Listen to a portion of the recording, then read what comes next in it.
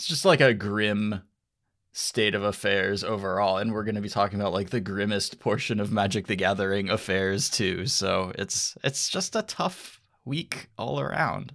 At this point, that's just kind of the default, though, right? Like, if it's ever not a tough week, you'll be kind of taken aback and a little confused and not quite sure what to make of it. But, you know, there's some comfort in just, it's kind of... It's still bad. It's just the same drudgery it was last time. Check back in next week. I like to imagine that when people go off to tournaments for, like, the SCGs or whatever, the NRGs, that's their good week. They've been looking forward to that, and that's just a great time for them. So I just try to think of those people because I don't get to go to those things. Oh yeah, I mean in 2019 when I had to go to 20-something weekends of tournaments and cross the border for every one of them, you would talk to the people who this is their one open they played a year because the tour came to their hometown, and it's like I'm jealous of you and I'm not jealous of you at the same time, and I really wish I could just put the veil of ignorance back on and just have no understanding of what it's like to do this every single week. I drove from North Carolina to Syracuse. By the way, I O2'd that tournament with KCI. So You're it's almost not a good weekend. Guaranteed to do Nice, that if you nice. drive from North Carolina to Syracuse. That's fine. There was a hurricane coming to North Carolina, so I was like dodging that. Yeah. But the two people I played against were just like locals who'd never played a tournament before. And it was nice. And then I lost. It was not as nice, but you know. You're just in this adult state having to explain the KCI loop to someone who just has no idea what's going on. God, I never comboed off in that tournament. Yeah, it doesn't sound like it. It went poorly. It went really poorly. That's what happens when you drive to Syracuse, though. This is not a universe that allows you to top 8 a tournament when you drive from North Carolina to Syracuse. Like, come on. It was not the last time I went to Syracuse, but it was the last time I drove to Syracuse.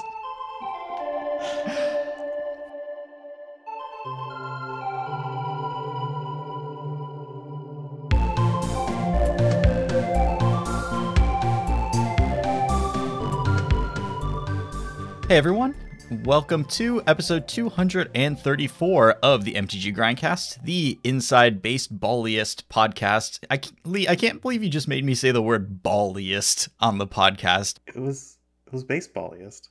In all of Central North Carolina. The reason for that descriptor of the episode is that we have brought our friend Dom Harvey here to talk to us about coverage, content creation, all sorts of stuff like that. Dom, how are you? I'm good, I think. Thank you very much for having me. I've listened to the podcast for a long time and have recorded a different podcast of my own using CCR setup before, but I've never appeared on this podcast, so I'm finally getting to cross that one off the bucket list.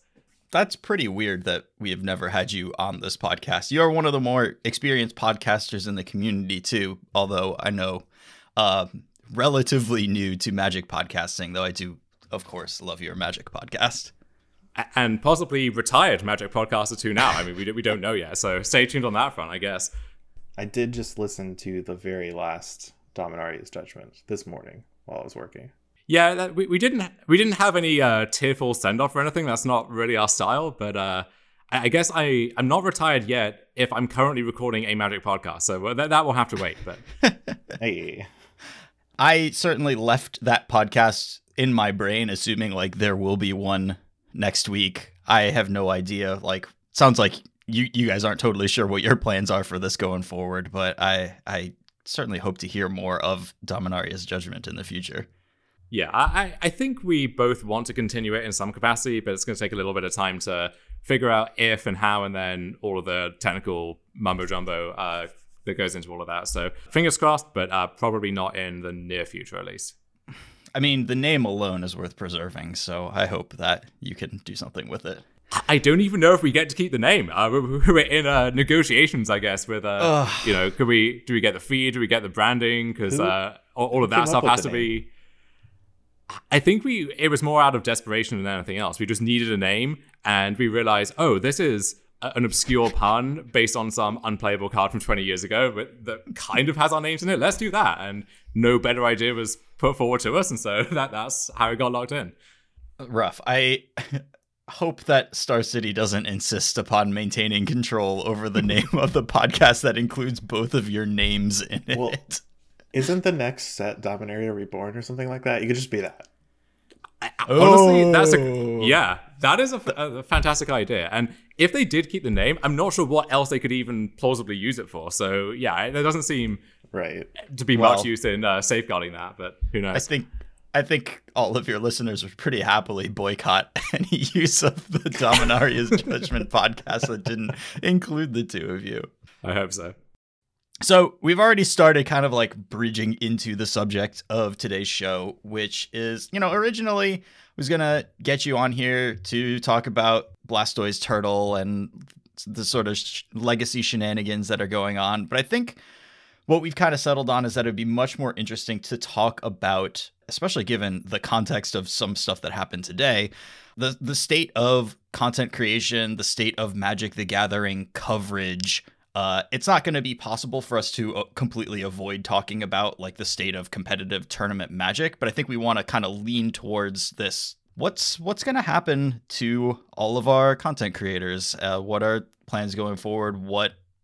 What's the scenery like for people who have relied on making content, who have done that regularly, and as content consumers and content creators, what does the landscape look like? This seems like a perfect topic for Dom. Dom, you've been a regular contributor to Star City Games for a while now. I don't know exactly what state this leaves you in for content creation going forward, but I just want to talk about like what's going on in the space and also just, how things are feeling right now.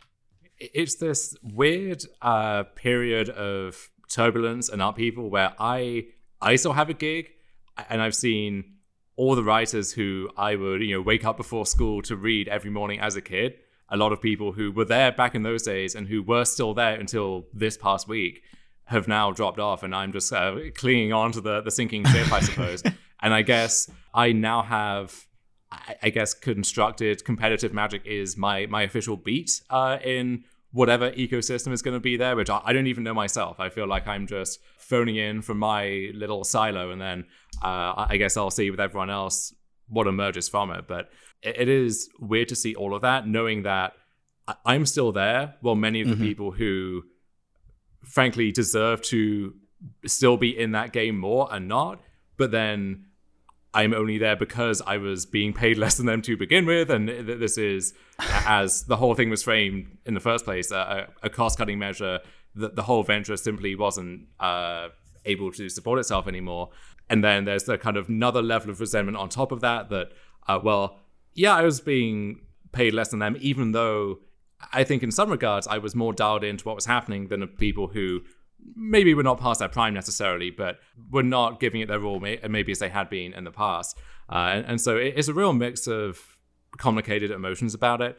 And I have tried to take a back seat with it this week. I think it's tough to offer words of support to your colleagues who are getting fired when you're not yourself.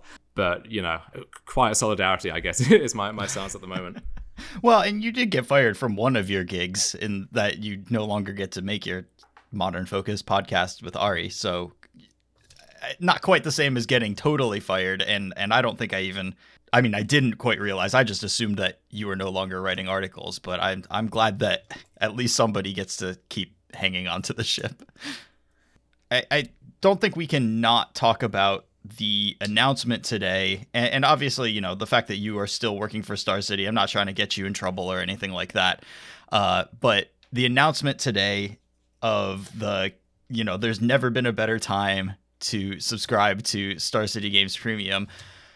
I have to say I beg to differ, because there were a bunch of times where subscribing to Star City Premium, in addition to being a bunch of coupons for stuff, would also get me access to articles by, Ari Lax and Jerry Thompson and people that I want to read. So, also that there were times before even that motto where you just got premium for the articles and that's it. There was no discounts or whatever. Oh yeah, and even before I was a company man, I had my own premium account. I very gladly paid to read a lot of the people who would later become my colleagues, and I thought then, and I I continue to think that that was the best investment you could make for what little it costs in relative terms if you were focused on leveling up your game and staying abreast of what was happening, even with the churn in writers over time, and maybe you had a specific writer or a specific format that really drew you in.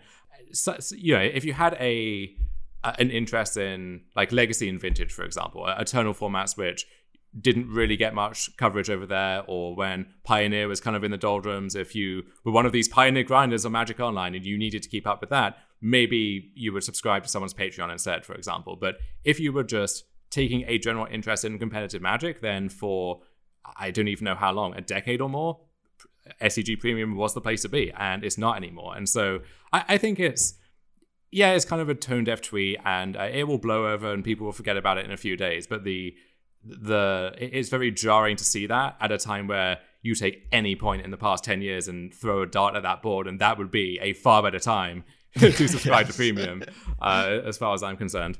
Honestly, it's just poor proofreading, because their whole thing is that they're trying to justify Premium to keep existing, and they added a bunch of stuff to it, and it's its own thing now because it doesn't include articles anymore, right?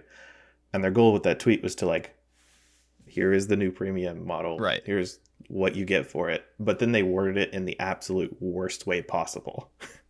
So people just can't get, you're just not communicating the right thing. Yeah, if the tweet were just like, acknowledging, hey, most people subscribe to Premium for the articles, but we think that we've prepared something that will encourage a subset of people to do it. You don't even have to acknowledge it. Be like, hey, we updated the Premium. You should make it as bland as possible. Sure. Hey, we updated the Premium. This is what you get now. And then you don't have any engagement on that tweet. Yeah, it just pretty poor copywriting. Unfortunate choice of words. But the reality of the situation is that people are no longer making content for Star City Games. It is, easy to, especially when there's like a focal point for being upset like this tweet. Like, it's easy to be angry at somebody for decisions that were made and stuff. But, just to like back up and look at the context for this whole situation, COVID has done an enormous amount of damage to in-person Magic the Gathering.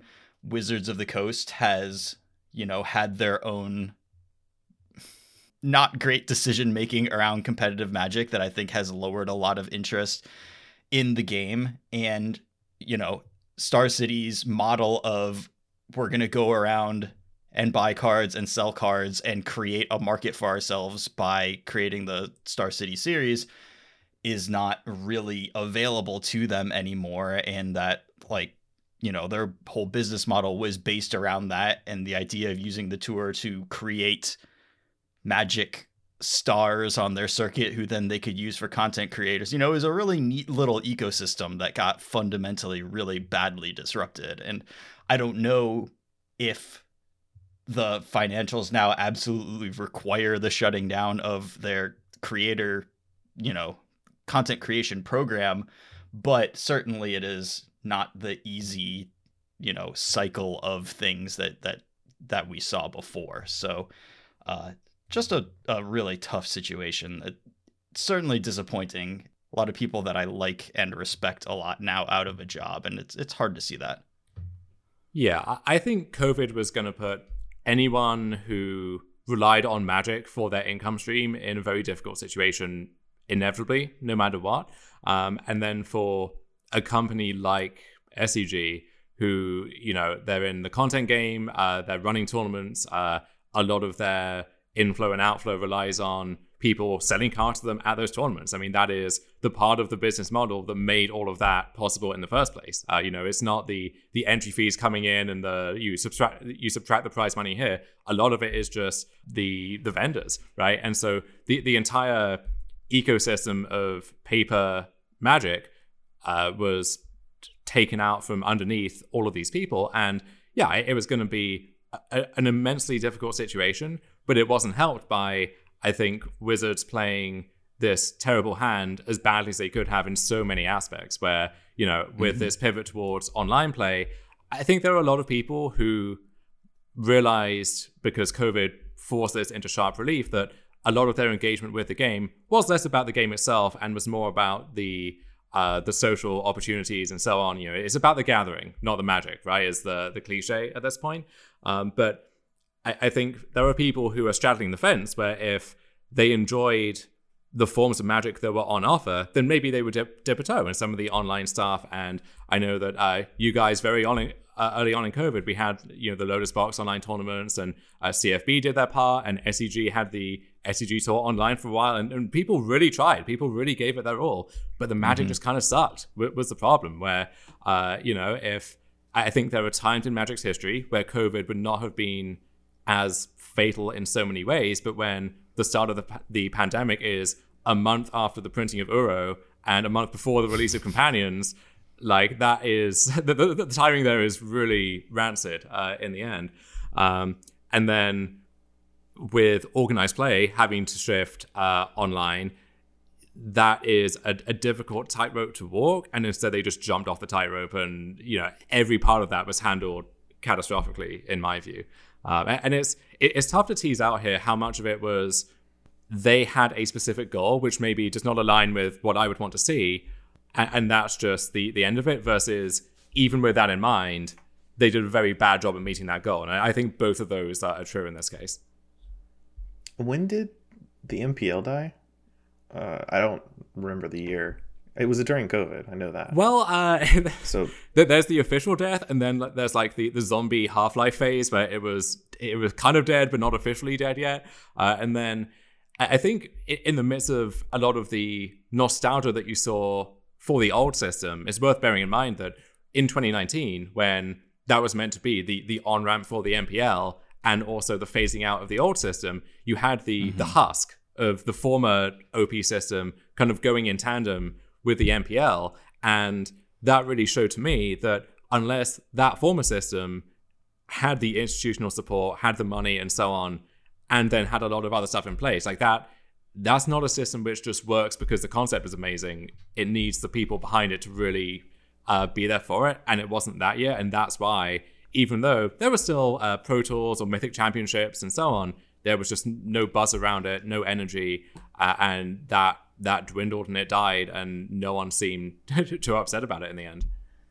Yeah, I mean, you need buy-in from your participants and your audience, and something about having a pathway and earning your way through, even if that wasn't like a reasonable goal for most people, but it was a possibility. There was something about that was really important. One of the reasons why I just don't find the current Star City, the SCG-Con offerings particularly compelling, because we like our points. We like our achievement points. We want our Chivos. And it's hard for me to get real excited if those aren't on offer. Oh, that's interesting, because I would be going to these SCG tournaments. I would have booked tickets and whatever if COVID hadn't been so bad when they announced them. I don't really need achievements or points or whatever. Even though I have been like on the leaderboard and buy eligible at some points in history, I just want to play at the tournaments and be there and have fun. Like I do too, but I have basically no FOMO for these. Whereas, if there were a leaderboard and people were like consistently doing well and there were a narrative developing, then I would be like, oh man, I'm kind of missing out on that in a way that I don't quite feel. See, and maybe this is a good bridge, but the only reason I don't have FOMO, or maybe sometimes I do, is the lack of coverage. Yeah. Because that destroys it. Yeah, absolutely. When I look at Honorog's stream or Skylar's stream, that's the FOMO hits immediately. Yeah, when you hear the tournament hall noises in the background. Yes. Yeah. And Jarvis is quietly explaining what his card does to some unsuspecting opponent. Yeah, that's just like, oh, I want to do that. Yeah, I don't know if I need some ASMR track now of just ambient tournament hall noise. Punctuated, of course, by some like ear-shattering announcement about sealed players, please gather beneath the blue gathering point or something. But yeah, I hadn't realized just how much of the ancillary stuff I had missed as well. Right? It's once again, it's not just the Magic and it's not just the gathering. It's being in that environment and being just immersed in this as a form of escapism, honestly. And this is a time more than ever where you kind of need that. Even though I have a lot of fun playing some of the online tournaments, it just hits different. It really is not the same vibe. And I think it's easy to muddle together. It's a very case-by-case individual thing, so not calling anyone out on this. But I see a lot of people say that they don't really understand why they ever liked Magic in the first place, or they've kind of fallen out of love in the game, or whatever. And I think some of that is just digital Magic is a different experience. And for some people, it's a better experience. That it's worth bearing in mind. We have the Set Championship on Arena coming up in a week or two, and it's something like 1/5 of that tournament is from Japan. And Japanese Magic is having this amazing renaissance in the Arena era in a way that with how the GPs and so on were distributed before, that simply wasn't an option for a lot of them. Likewise, a lot of the South American players who, I will maintain till the day I die that Paolo is the greatest of all time, not just because of his incredible resume, but it's the fact that he was able to rack that up when he had to travel 20 hours to every tournament. And even if you win the tournament, you might not even break even on your travel expenses. Like that is a truly staggering achievement to me. And so, yeah, in one sense, online Magic has really opened up this frontier for a whole lot of players, and it's worth keeping that in mind. But for those of us who, as I myself was for the past few years, lucky enough to be near the Northeast United States, the loss of paper Magic really was a body blow there. And I don't want to impugn the Set Championship or anything. I know a lot of people on Twitter like to do that, say it just doesn't matter or whatever. And I don't think that. It's still a cool tournament with good prizes, and a lot of people worked hard to get there. The only thing I don't like about the Set Championship is the weird way WotC handles it. They don't advertise it well. They don't it's alchemy. This upcoming one is alchemy and historic, but a new set comes out weeks after the tournament, so there's very little reason to watch that sort of thing. But the actual tournaments themselves, I will turn on and watch. Right. Yeah. I mean, I certainly will too. Yeah, I think those debates about is this a real Pro Tour? Does it have the same cachet as a Pro Tour? Who cares? Yeah, it's never productive, right? No one comes away from that conversation feeling better about things. But I will say that it's hard to take it seriously when it feels like the message from up on high is you're kind of a fool if you do take this seriously, because we're not going to advertise it, and it doesn't feed into anything larger, really. You have the Worlds race at the moment, but there's no larger MPL rival scaffolding or anything like that. There's no aspirational quality to it. It's here is a tournament, and so if you are interested in watching some of these players or some of these formats, then great. But the formats in particular, as you say, Lee, there's this pattern that's emerged over time of we will put these tournaments where the format is dead, where the format's about to rotate, or it's the same as the format has been for 2 or 3 months now. And at this point, it happens so often that you have to think there's some kind of intentionality behind it, and you could come up with all kinds of cynical reasons for why that is. But maybe there is a sincere case that we think this is the best place to put that to maximize viewer engagement in some way, but at least tell us why that is. And so it's not just it's puzzling on the face of it, but it's the lack of communication around it that really is emblematic of the wider issue there. The most stark example to me was the end of 2020, fall of 2020, where you had 4 Mythic Championships in a row that were all standard, and they were all the same format, only different because a card got banned in the game. Right. Yeah, this was in the Throne of Eldraine heyday, right? Where first it was Field of the Dead, and then it was Oko, and then the third one that Canister won, if I remember right, was that actually looked like kind of a cool format, but it took a lot of work to get there, and it's almost like had the first format been good in the first place, then had it been stable enough, we would have played 3 high-level tournaments with exactly the same decks and exactly the same players, and who would even care by the time you got to the end? A lot of cat oven triggers over the course of those tournaments. I mean, there's going to be a lot of cat oven triggers in the next tournament too. So if that's your jam, ooh, then little inside format information. I mean, this is going to be a kind of freewheeling discussion, and we're not going to be able to just stay focused entirely on coverage and content creation. But I do want to talk about kind of the future of Magic tournament coverage, or even just the present of Magic tournament coverage, because we've all done some work. We worked on the Mana Trader series. We have watched infinite hours of coverage over our years of being magicians.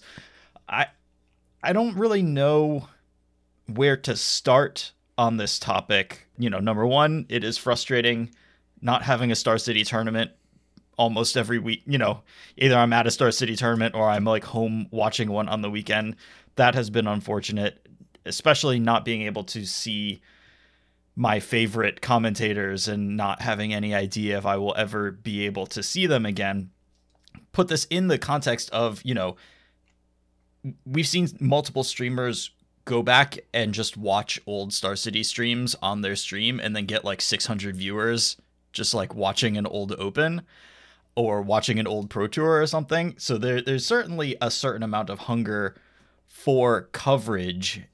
The landscape is really weird right now for coverage because there is some happening. There are some innovations going on, but it all feels like it feels like we're sliding down the deck of the Titanic. I don't know like if coverage exists at some point, a year from now, 5 years from now, something like that.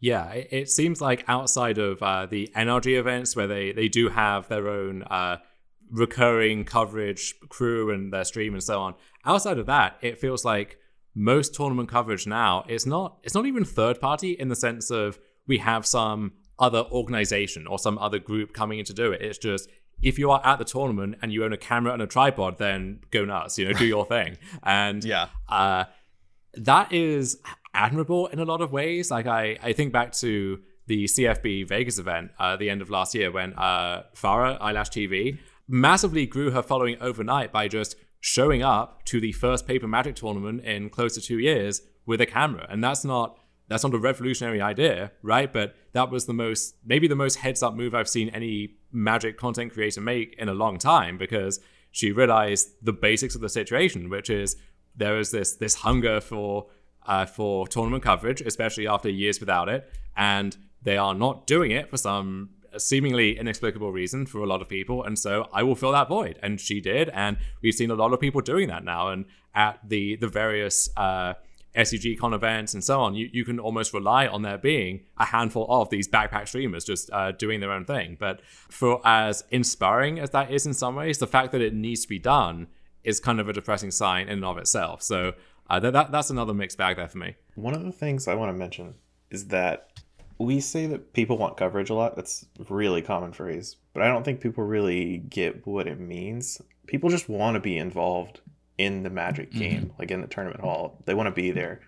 There are people that care, but the vast majority of people just tuning into streams, the average viewer, is not tuning in specifically to get like Cedric and P. Sully's input on whatever match is being played at a high level or whatever. They don't care. They just want to be part of the tournament, the storylines, see what they're talking about and all that stuff. Which is why it reminds me of, I think Nate Holt was his name, the Walking the Plains for PT Philly. He played some Magic, showed up to the tournament hall and just filmed a documentary that went off. It was huge. Spawned a whole thing that Wizards worked with him on. And that's kind of what is missing in the coverage game, so to speak. It's just there's no involvement in tournaments anymore. There's no involvement in like the Magic game if you're not actively playing it. That reminds me of the 2017, 2018 era of GPs where it seemed like there would be several different vlogs going on at any one time, right? You had the Schlog and the Bortreon vlog, and Marshall would do his own thing, and Luis and Gabby, and it felt like you could find a way to live vicariously through these people and enjoy the tournament through them, even if it was on the other side of the country and there was no way you were going to make it out there yourself. Yeah, for sure. I don't know that I've quite thought about it in those terms, but yeah, just the like involvement in it is a big aspect of like what people are hungry for.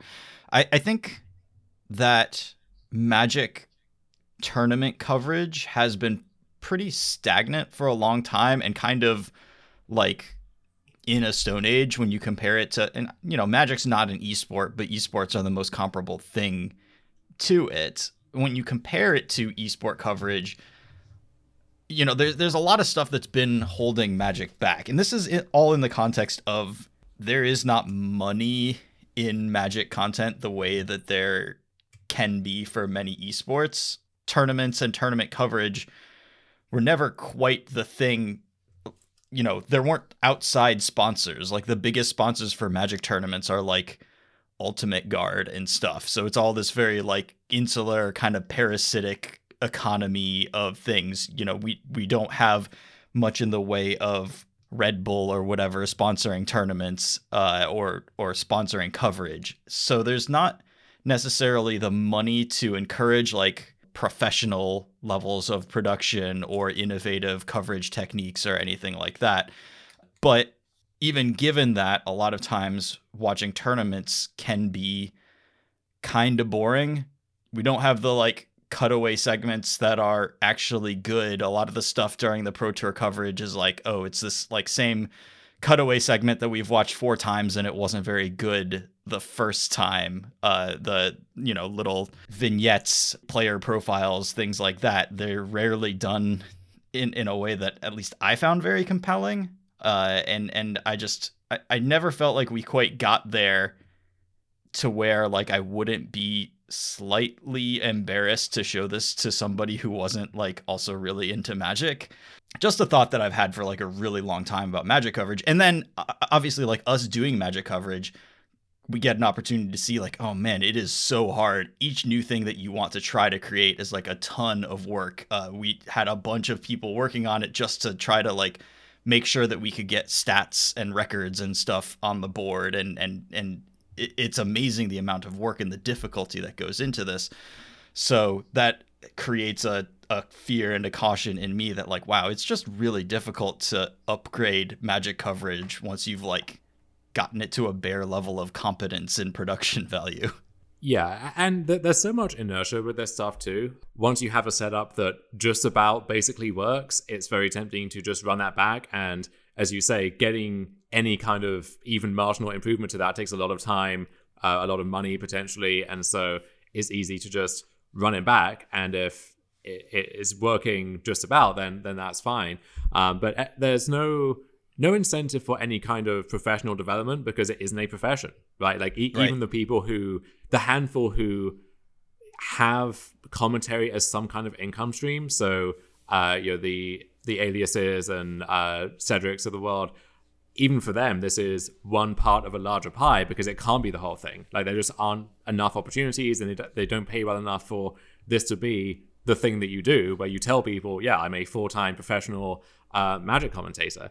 And so with that in mind, getting that training in place for the next generation is really difficult. I kind of had one foot on that ladder when COVID hit. I was scheduled to be joining the SCG broadcast team for some of the Opens. Like this was my dream gig, right? This is what I had kind of faintly dreamed about for a long time. And then that just got completely obliterated. And then when SCG made this valiant effort with the online tour, well, that those were totally different events to have to cover, first of all. And so even if I'd had enough of those to feel confident there, making the transition back to paper events would have taken some time.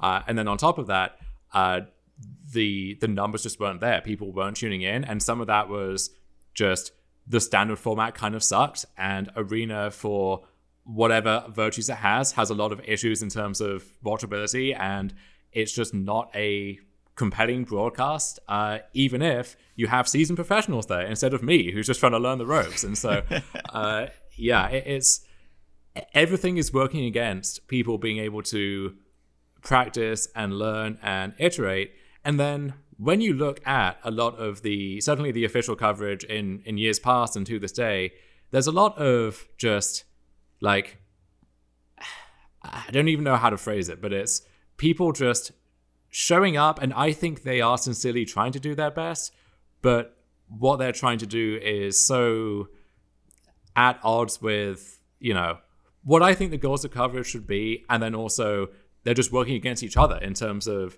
what it leads to as a product. And so, it's... When you look at Magic coverage duos, and then you look over at to, you know, you flip the channel and you watch like a sports broadcast, or you watch like a Dota broadcast or something like that.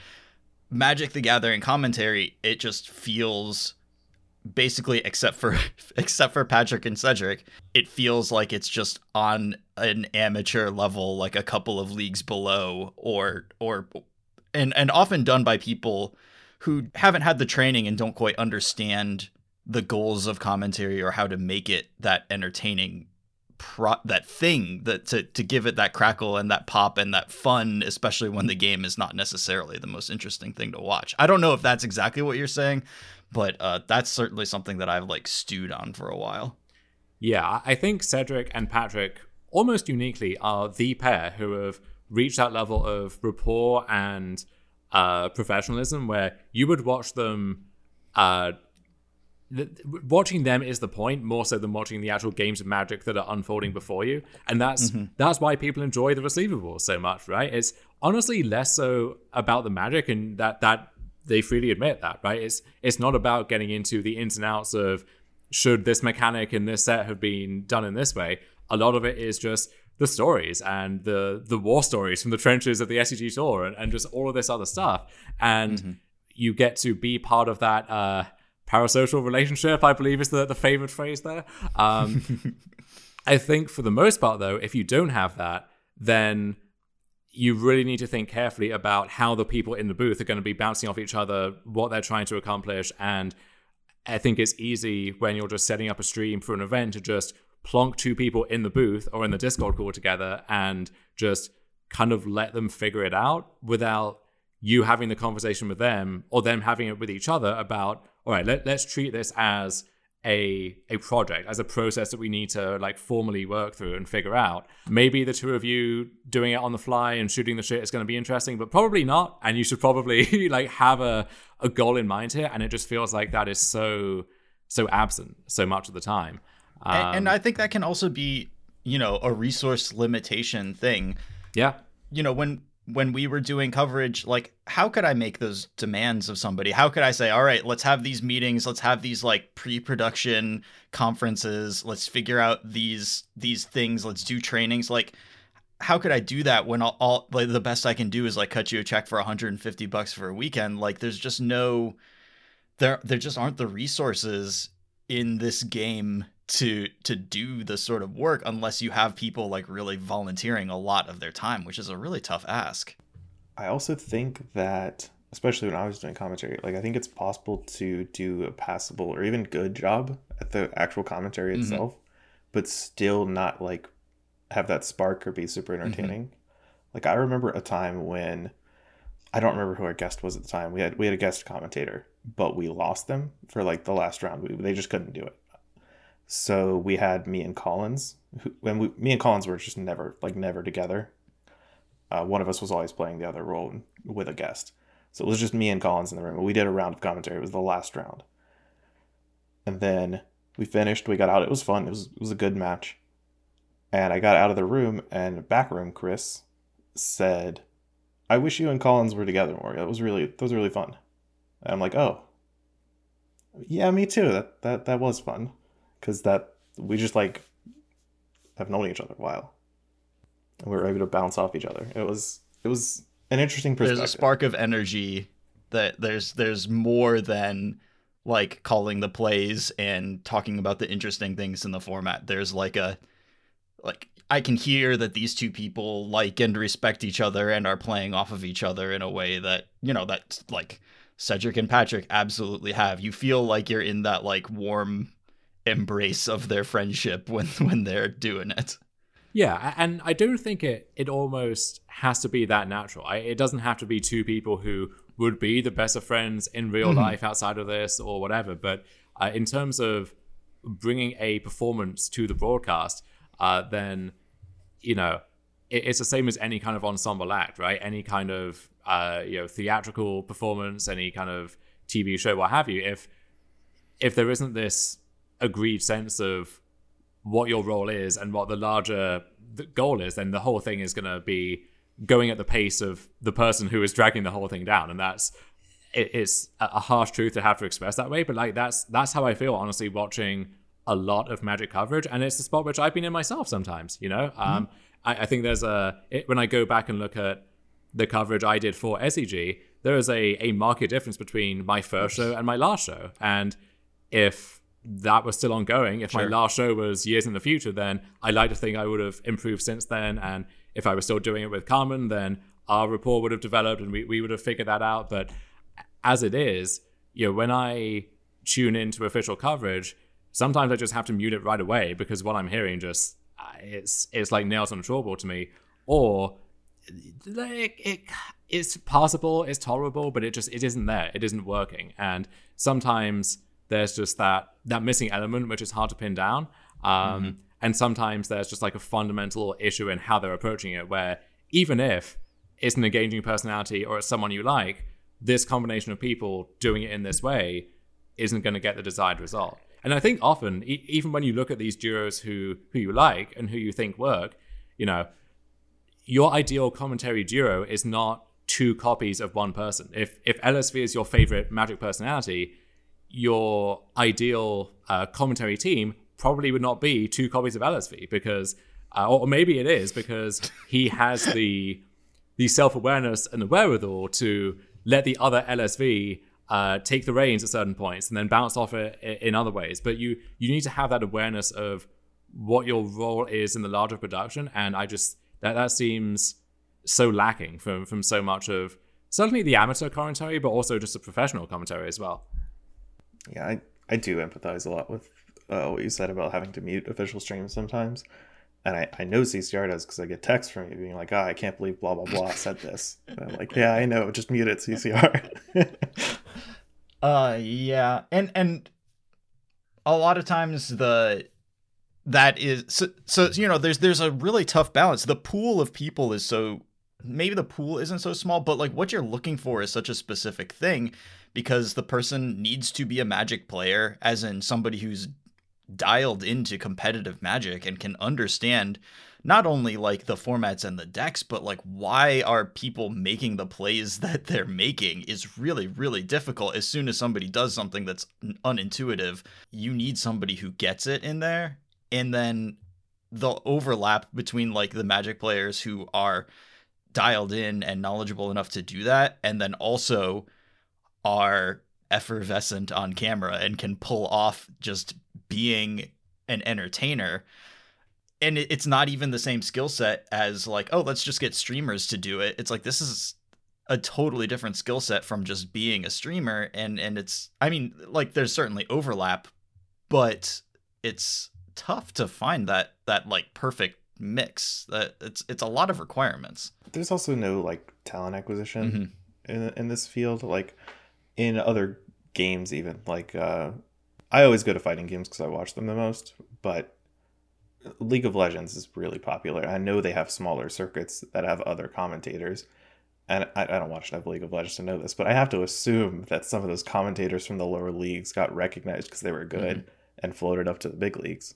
That just makes sense to me. But in Magic Online or Magic, you just have the people we've been using because we know they work or they're passable. Right. There's no on-ramp.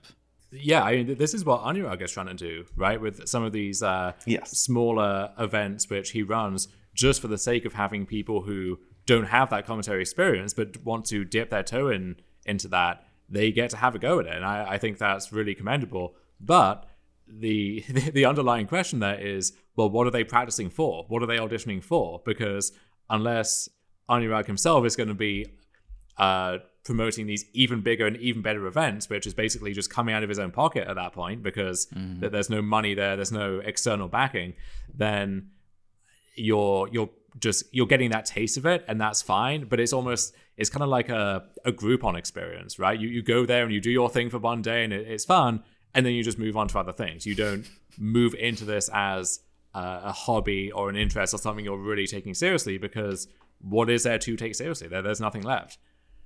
So I'm just giggling at the Groupon experience. That's just such a perfect metaphor. I've gone paintballing once in my life, and it was when we had a Groupon for paintballing. I'm not a professional paintballer after that.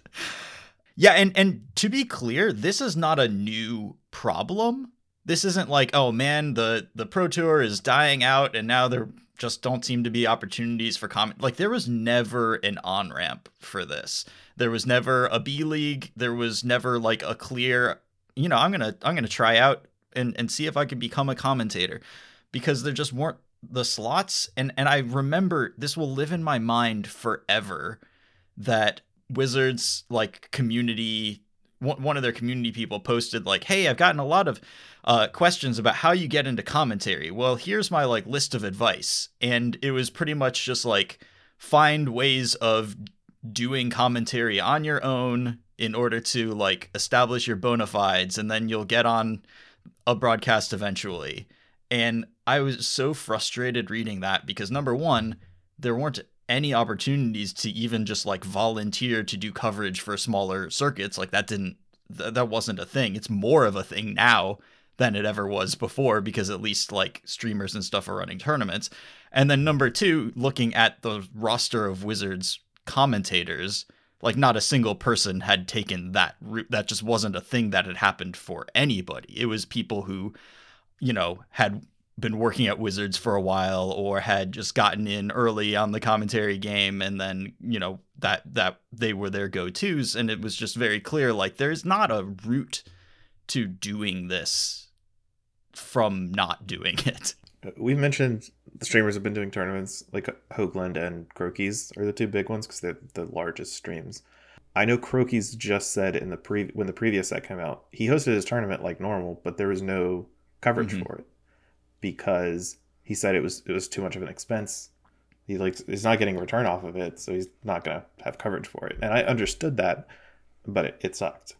Well, I think also he was having problems because he was planning on doing coverage, but he was having technical problems because he needed people to stream their games to him, and it was too difficult. Another thing, right? Yeah. So Magic Arena not having spectator mode is striking again.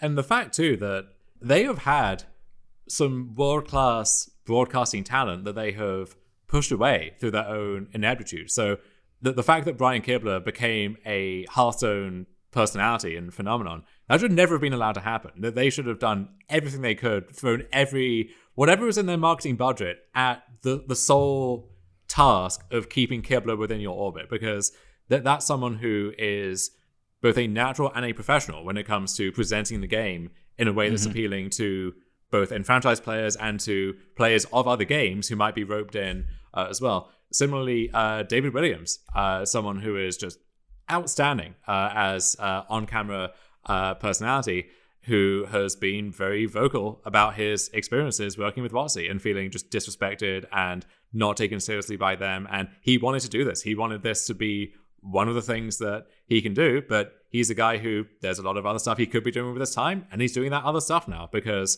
despite being someone who's been in the upper echelons of the game for so long, they didn't take him seriously, and so he returned the favor, and you can't really blame him for that. Yeah, I mean, you can't fuck around too much with somebody who has a World Series of Poker bracelet. They'll stop taking your calls. Like, why does he have to deal with that nonsense? It's no longer about, I need to be doing this to earn a living and how am I going to support myself otherwise. It can be it shouldn't have to be, but it can be a passion project for those people. And so if even the people who are willing to take what might be a bad deal or a bad gig otherwise out of literal love of the game, if they're not inclined to do it, then you know that something is rotten at the core of what's going on there. Well, there's always and I don't know if anybody's gonna like feel this the way that I do, but I've always felt working with WotC, doing stuff for WotC, participation in the tournament series, there's a certain level of like debasing yourself to WotC that's like implied in the entire experience. And then at some point, I guess you just like wake up and you're like, oh wait, I'm a human being with self-respect and I can't do this anymore. And I think we see it in like the fact that their employees are just generally underpaid at all levels. We see it in the way the attitude that they have towards players in general. We see it in like the development of Arena and then the way the Arena experience just like continues to degrade over time. Most levels of interacting with Wizards of the Coast like make me feel like a mark, and I think a lot of people probably don't want to keep putting up with that for too long. Especially now that it's gotten super blatant. Mm-hmm. Like you always had those one-ofs every now and then where they'd announce a new Moto tournament structure, and then they'd get an outcry and the tournament price would get reduced. Exactly. And then the wild card thing with Historic, where they charged double wild cards at the start when they announced it, and that was obviously ridiculous. They just scaled it back to normal exorbitant wild card costs. They used to be like a once in a while thing, and now it just seems like it's constant. Oh, hey, the very first online Pro Tours, where the initial plan was to have you just use your own account and your own wildcards to craft the deck that you would play in those tournaments, and then understandably there was backlash there, which they had to walk back on. But yeah, I mean, it's no longer just a one-off; it's a recurring pattern of behavior, which you just have to read for what it is. Yeah, for sure. Do we have any ideas of like how we are seeing the future of Magic content creation or Magic coverage or both going forward? This is all happening in the context of, high level competitive Magic being deprecated to a certain extent. We don't know what the future of it holds with, Huey at the helm of organized play. I don't know what that means, but it's hard to, we just can't predict anything there. I know, most of the new, like, hey, here I'm making content now, like most of the expansions of that are forays into like Patreon, creating like effectively like all these individual Substacks for subscribing to individual people's content. Like, is that the future of Magic content and people being able to make a living off of Magic content, or where are we going from here? I think it is, and I think maybe this was always going to happen at a certain point, even if COVID hadn't turned the whole apple cart upside down. To me, even when I was being paid to make content, I never really understood why that made sense for anyone to do. It just in terms of this being an efficient use of your marketing or your advertising budget. Maybe this is my own mental block. I found it quite hard to, so there's with premium, you had the aspect of you are paying to receive strategy content. And so that transaction kind of makes sense to me. But the idea of we are going to pay you to make content that is free to read for our site, where I guess the idea is someone clicks on this and is so jazzed up by what they read that they immediately navigate to the storefront that's on the website and, spend money that they shouldn't be spending on Magic cards. Maybe the analytics confirmed that is what was happening enough that this made sense for them to do. That didn't really seem plausible to me, and I don't have access to that data myself, so it's hard for me to like make an informed judgment there. But especially for the people that they are paying top dollar for, does it make sense to pay Paolo or Patrick Chapin or whoever hundreds of dollars to write a piece which is essentially it's getting eyeballs to one portion of the site, but then it's just allowing them to meander wherever they want from there? To me, that return never seemed like it was sensible at all. Whereas the more direct model of, if you pay me $10 a month, you will get access to this living document that has this sideboard guide and so on and so forth, or these weekly updates, or this exclusive VOD or podcast episode, or what have you. I think that's an economic model where the inputs and outputs are much clearer. Whereas the old model of content creation maybe was always just built on a house of sand. And I think that, but back in the day, you had people like Kibler saying the tournaments themselves are kind of a distraction in terms of if you want to be a professional Magic player, the idea is to make a name for yourself and to get your foot in the door and then go into content creation. And that would be the kind of stable, salaried role of professional Magic player.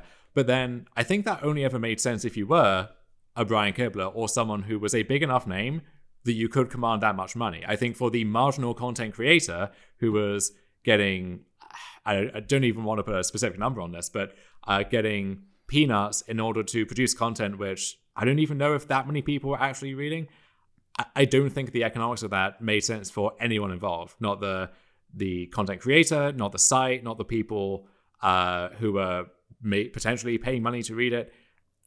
I was just never clear on how that was meant to work, and maybe the answer is that it didn't, and that that pyramid would eventually collapse on itself. So I agree completely with that. But my sort of takeaway from it, like I looked at Star City and I thought, yeah, this probably doesn't actually make feasible economic sense from like a hard budgeting standpoint. You're not getting more money out of it than you're putting in. But I always kind of assumed that it was a little bit of, Star City providing an endpoint for players on the Star City Tour. Like, if you succeed on the Star City Tour, this is an unofficial prize for like a significant amount of like consistent success. Like, that's how you got onto writing articles on Star City, is you destroyed the circuit for a season, and then they were like, we gotta let this guy start writing articles. So kind of an unofficial prize, and also kind of like a little bit of Magic player welfare. And I don't mean that in any sort of like denigrating way. Like, I think welfare is like a really important thing that should exist, and I want more welfare to be paid out to people. But this was just a way of like Star City acknowledging, and other sites, I assume, because I also don't see how the economics can really make sense. The other sites acknowledging like, we exist because Magic players buy like a lot of Magic the Gathering cards, and they buy them through us, and people being able to make content and like have a nice fun life where most of what they do is like play Magic and write stuff about Magic is like a good thing to exist, and we're just going to kind of contribute to that because it's good. But maybe that's just me wanting that to be a way that people think about the world. And then, the fact that at some point Star City's like, yeah, this isn't working anymore, definitely puts a stick in the wheel of that theory. Yeah, I do wonder how this ties into just wider trends in content creation as well, where I think CFB has almost provided this useful scientific comparison here, where to some extent their free content is as pared down and as to the point as it possibly can be. There's no faffing around with actual analysis, if that makes sense. Here is a deck list from a recent tournament, and here's a sideboard guide. Yep. Here's a sideboard guide. Here's a very basic explanation of how this works. It's minimal effort put in, and I guess that equation then rebalances itself to where that makes sense. But again, it's hard for me to form this mental model of the consumer who reads that, and then even if they are convinced that this is the hot new thing, I need to own this, if CFB is still not offering them a better price than their LGS or some other seller, or going through TCG Player or whatever, is the mere convenience of I am currently on this website enough to tip that balance? Or it's really hard for me to follow all of those links through that chain. And so just the existence of it, like, maybe this is the version of nowadays when you just Google anything, the first however many pages of results are just clickbait sites, like recycling the same identically worded clickbait over and over again. Like, maybe there's just some hidden incentive for content to exist just because. I don't know. Getting back a little to the Patreon stuff, because there's been so many Patreons unveiled today with, articles are no more in Star City Games, so all these people are making their own Patreons. Like, Corey's got one, Paulo just made one, etc., etc. One of the weird things to me is that, well, first of all, I just can't subscribe to everyone's Patreon. Even if I read all their articles on Star City, it's just the price is too high. But going back to what you were saying earlier, Dom, one of the things I super liked about community members' Patreons is that they're usually laser focused onto a specific topic or format or what have you. So when I paid my $5 a month or whatever, I knew exactly what I was getting, or in the range of what I'm getting. Whereas with a lot of these Patreons that are coming out, it's just, I'm going to start writing magic content, which is a vague term. It's like a generic catch-all. And I don't want to, I just, me personally, just don't want to pay another subscription to get a grab bag. Right. It's one thing if you subscribe to Sodec and then you have the dredge deck every week. It's another thing if it's just like, oh, these are going to be whatever articles they would have written for Star City. It's whatever format they're playing this week. When you're subscribing to Patreons at X dollars a month, there's definitely a certain like cost benefit analysis that has to go into each one, or else before you know it, you're paying $100 a month for, 10 or 15 different Patreons. And I'm a huge consumer of Magic content. I listen to podcasts every day. Yeah. I'm subbed to a bunch of Patreons, but I can't. I would love to sub to everybody's Patreon and give them all of the money, but I just don't have the money to do this. And this goes back to it's the same thing. Like, if there wasn't enough money running around to actually justify having a strategy content section of your Magic the Gathering store's website, if that wasn't converting into money, where is the money for the individual creator Patreon's going to come from in such a way that a decent number of people can use this as a primary source of income? I'm not sure that money exists. And that's a little daunting, I think. Right. And this is what made, I would say, SCG Premium good value in the past, where you were bundling effectively all of these different sources of high-level content and getting a kind of a bulk discount, if you like, on all of that. Whereas if you have to pay individually $5 to Paolo's Patreon and Sam Black's Patreon and Ari Lax's Patreon and so on and so forth down the line for however many content creators you're willing to do that for, well, very quickly that adds up to you're paying 3 or 4 times what you were before. And if you are giving enough to each or any of them, that it makes sense for them to keep doing it, because, the difference between Lee giving me $5 every month and Lee giving me $10 to $15 every month, if there are hundreds of Lees out there, like that is pretty substantial. Well, if Lee is giving me $10 a month, well, that's $5 less that might be going to some other, to the marginal content creator who Lee would really love to support, but suddenly he's paying $600 a month on candles or Patreons or whatever it is, and now it's really tough to justify, right? So please help me, my family is dying. So I wonder if in that world the top shelf Patreons and so on just hoover up the vast majority of the money that's out there, and there's even fewer scraps to go around for the people who, if we're being honest, were not the main draw for a lot of people to Premium or CFP Pro or what have you, but who it's a nice value add. Like while you're here, you can also read this stuff. And then that lets the value add folks build an audience, and maybe somebody you didn't realize was a main draw. Then you're like, oh, wow, this person's articles are actually very good because they're dialed in and trying, or they have specific knowledge of this thing. There's not really the like sampling that can go on anymore. Yeah, you don't really get to try before you buy, so to speak. So if you already have a positive impression of someone's takes on the game, maybe you think, okay, I'll cough up the money in the dark to subscribe, or maybe you subscribe for 1 month and see what happens. But in a world where, so much of this content exists in 5 different walled gardens, as someone who is looking to improve at the game and who has money to spend and is willing to spend it, it's kind of tough to figure out where to go. And so you do get to produce more specialized stuff now, and that does reward the people who, if you play just Dredge in Modern and what you care about is reading about Dredge in Modern, well, in the past, maybe SCG would have something for you once every few months, whereas now Sodec has something for you every week. At the same time, how many people are there out there who just care about Dredge in Modern and who are willing to pay that price to hear about Dredge every week? Like, either there needs to be a lot of those people, or they need to have deep pockets in order for that to sustain itself.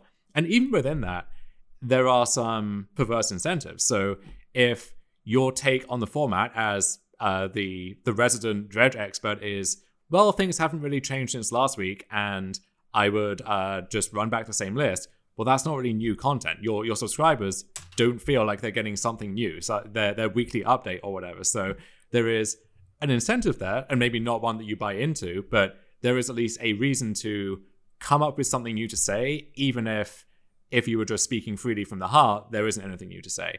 And that's just the issue with content as a whole, right? So, one thing that kind of stuck in my craw a bit was how a lot of the deck guides for SCG would get titled as everything I know about X, fill in the blank.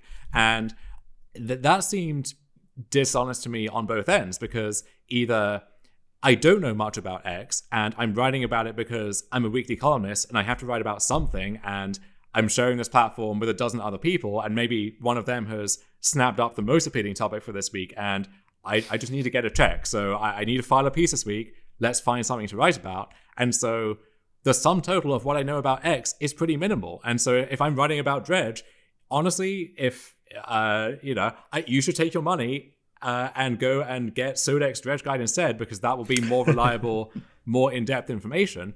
And on the other end of that, if there is a topic which I really do have a lot of knowledge about, and I think for most Magic players, they have these local maxima, right? They have these things that they really know a lot about, which most people don't, and that's part of why the game is so rich and so deep. Then maybe I get approved to write about that 1 week, and it's everything I know about Amulet, but this isn't everything I know about Amulet. This is the tip of the iceberg. This is played 10,000 matches of Amulet right. in your life. This is everything I know about the deck that you're willing to pay me for, given that I get the same money for this if it's 2,000 words as if it's 20,000 words. It's everything about this that the average consumer with a short attention span is willing to read. And again, it's everything about this deck that I'm willing to write for you, once again, given that I'm getting the same. I'm getting the same either way, and I need to write about something else again next week, and so on and so forth. The titles make them seem equivalent, like you have the same knowledge of Dredge as Amulet. Right.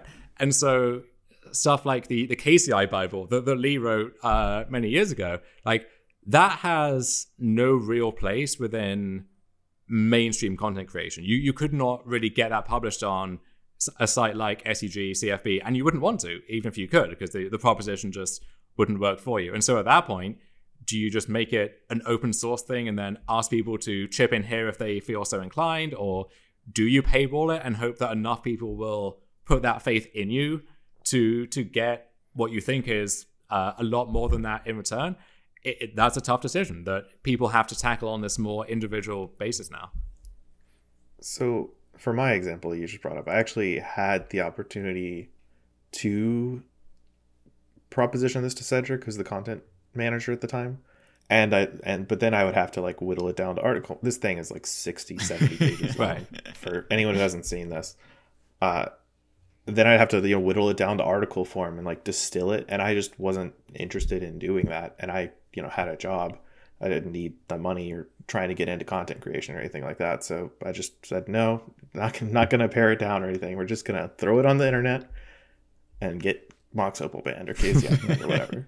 Yeah, thanks, Lee. Thanks. That happened.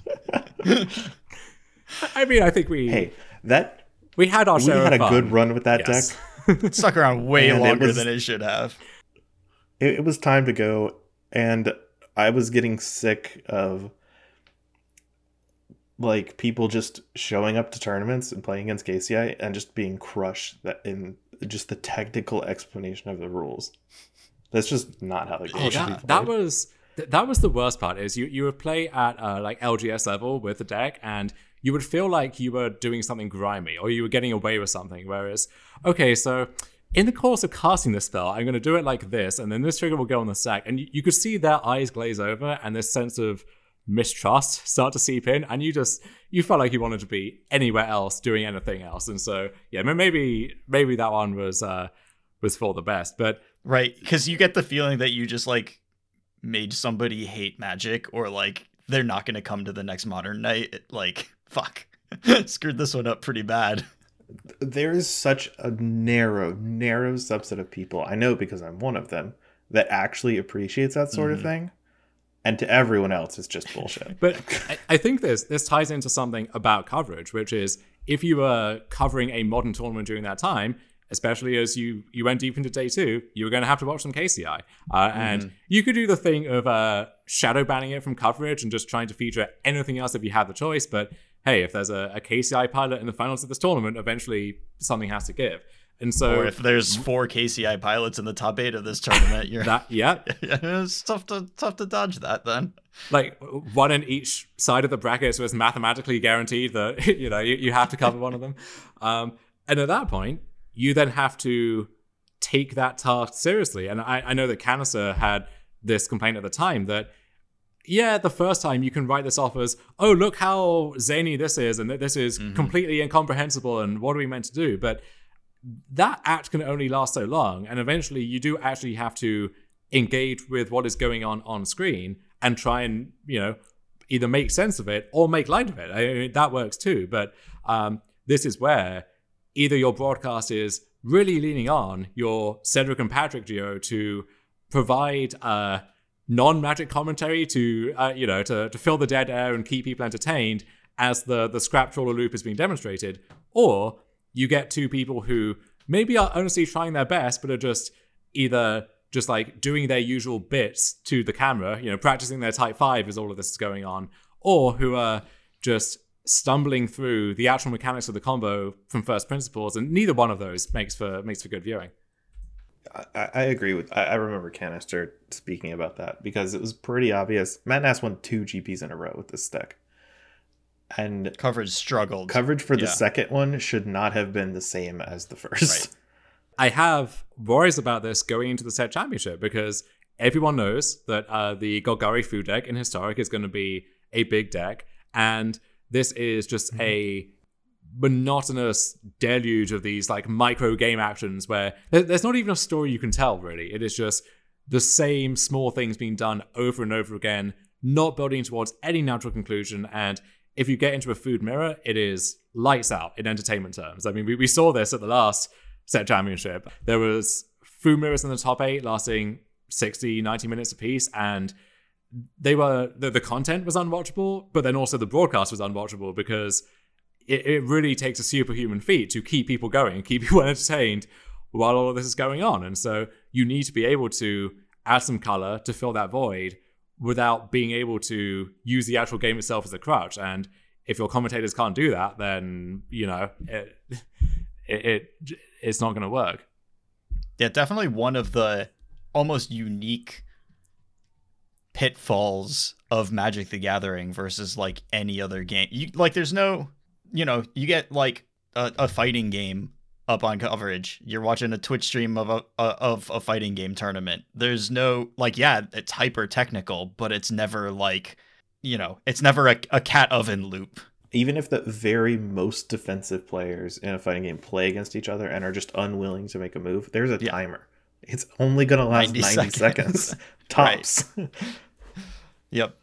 It's 2 people playing Smash, like they're fighting the whole time, even if they're being like defensive and cautious. Like there's stuff happening in a way that Magic just can have this risk of being boring. And hey, if you have a mirror match where it can legitimately come down to who has the best APM or who has the best clock exploitation strategy with a certain approach, you can make that the topic and make that the focus and make this shared thing that we're all suffering through together. But hey, on the other side, maybe we'll get like a Phoenix mirror instead or something. But you need to be able to handle that with a certain attitude. To circle back to the topic we were just talking about, let's say I've been tasked with my everything I know about Charbelcher piece for this week, right? So this is an actual example. There was a weekend where the Charbelcher deck in Modern had its breakout weekend on Magic Online, and so I wanted to write about it, and I wanted my piece about it to be timely because that's how you generate interest, and people need to know heading into next weekend, which at that point was SCGCon, so it needs to be this week. They need to know how to handle this and maybe if they should be playing it themselves. And so if I have time, I can produce a piece that is more informed and can get into the granular details more. But if I have 2 days instead of 2 weeks, well, that places a hard cap on the level of attention to detail and the comfort you can gain in that time. And that's even if you have the time within those 2 days, right? If you are someone like me who, like, I can be pretty flexible with my schedule, I can run 3 leagues tonight with the Belter deck to wrap my head around it if I need to. If I'm someone who has a 9 to 5, has other commitments, if I need to have a regular job because my dream job of creating Magic content full time doesn't pay enough to pay the bills, well, then that is going to have knock-on effects for all of these other incentives regarding what my content is going to look like. And so, yeah, if the majority of content is made by people who don't necessarily want to write about a certain topic but feel obliged to, and who don't have the time to really devote themselves to that topic, then you can imagine how much worse that is going to be than the best version of what that article might look like, right? Mm-hmm. And then if you have enough people trying to operate in that space, what you end up with is a lot of people writing the same article. So if you go to the modern subreddit on that week, you can find a lot of people writing their articles for various sites about making sense of this new Charbelcher combo deck. And frankly, you don't need to read all of them. And ideally, you only need to read one of them. And I want mine to be like the go-to piece. I want to have the best version of that. But once again, like, you should probably just subscribe to Sodec instead, right? At that point. And I'm not going to say that in my article, of course, but if someone asked me privately, hey, I have some questions about your piece, then I would know where to point them. And just to, like, be clear with what we're talking about with Sodec's Patreon, like, you know, we were joking about, like, oh, it's so deep on Dredge. Like, Sodec's Patreon is very, very good. It's very good, yeah. Not that I was reading any of our allusions to Sodec as, like, casting aspersions on his Patreon, but... Oh, no, not at all. We all have a lot of respect. I think he's just been one of the most vocal and earlier, like, here's my Patreon, here's the topic I'm working on. He's been really good at that. Yeah. And I think that's why, like, he comes to mind. Yeah, he does a good job of pubbing it. He has a huge amount of credibility because of his continued success on Magic Online against very good players, and he, like, does a good job of kind of, like, pubbing it and putting it out there. Like, this is what you get this week, and also has advertised by creating plenty of free content and just Twitter posts and stuff like that. Just a good model to follow for sure. Do we want to take the time to talk about the play-by-play color commentary dynamic? Is that going to last half an hour, or do we want to? We can save that? We can keep it to a small idea as it was described on the notes, but right, whatever. Let me take whatever time limit you want to impose. Yeah. Before we get into it, so I can really engage in this, because I did just drink this whole bottle of water. So. I'll be right back. Gotta go easy on podcast. I have ADHD. If there's something if I have food or drink, I have to put it. If you put it behind you, it won't be as big a problem, right? Just a wild time. Yeah, it's fine. Okay, I'm back. Welcome back. What did I miss? We're making fun of you the whole time. I was really hoping it wasn't that. We forgot it was recorded, so that's really easy thing to forget when you're recording a podcast. So sort of bridge these topics here. So Dom, what you were saying about, like, kind of the difficulty in spending the time when you just don't have the resources to devote to it, because, you know, you may not be a professional Magic the Gathering article writer, makes it tougher to write the in-depth articles and spend all that time. I think a challenge that I certainly ran into while trying to do coverage was I have a job. I have a bunch of things in my life that I need to take care of, and doing commentary and also doing the production stuff to try to set the tournament up was really taxing. And I just didn't quite have the resources to devote to it, to do all of the good production stuff and set up everything that I wanted to get set up. There's an unlimited amount of work that you could do if you wanted to make your production good enough. But even just, like, being able to devote an extra, 8, 10, 20 hours a week would have made a really big difference to production quality. But there were, like, a lot of things that I spent time thinking about that I wanted to improve. And I think like commentary in general, I think there are ways that you can spend time and learn and practice and iterate on sort of, what we were talking about, like that commentary rapport and the sort of just being good at it and being entertaining and engaging and actually putting on a show rather than just talking about the game that's happening. One of the things that I spent a lot of time thinking about, but didn't really have the resources to devote to figuring out like what's the right system here and how can we like train to make it work, is the classic play-by-play color commentary dynamic that you see on the official broadcasts, and it has its roots in sports coverage where you have a person who is able to narrate all of the plays of the game, everything that's happening on screen, and then somebody else who engages and gives the descriptions, the color commentary. And one thing that we've talked about many times and thought about is whether that is actually the dynamic that's necessary for coverage of a game of Magic the Gathering, where you can see the whole field. You can see the card that gets drawn. You can see the card that gets cast. You can see that the Fatal Push targeted the Tarmogoyf. How important is the play-by-play in that sort of context? I don't know, Dom, if you want to sort of like kick us off here. Yeah, this has been a personal bugbear of mine for a while, is where when any of these discussions about how commentary should be structured in Magic come up, there's always this reference made to, well, this is how we do it in sports. We have this person on play-by-play, this person on color, and they're just meant to bounce off each other. I don't have comprehensive sports knowledge. I don't think that's how they do it in all sports, right? There's such a broad spectrum from the, super fast-moving sports on the one hand to, golf on the other. And whatever sport exists at a point on that spectrum, maybe that setup works for that, maybe it doesn't. But it would be surprising in the abstract if that was the perfect way to handle all commentary for all sports, regardless of pacing and content and all of these other concerns.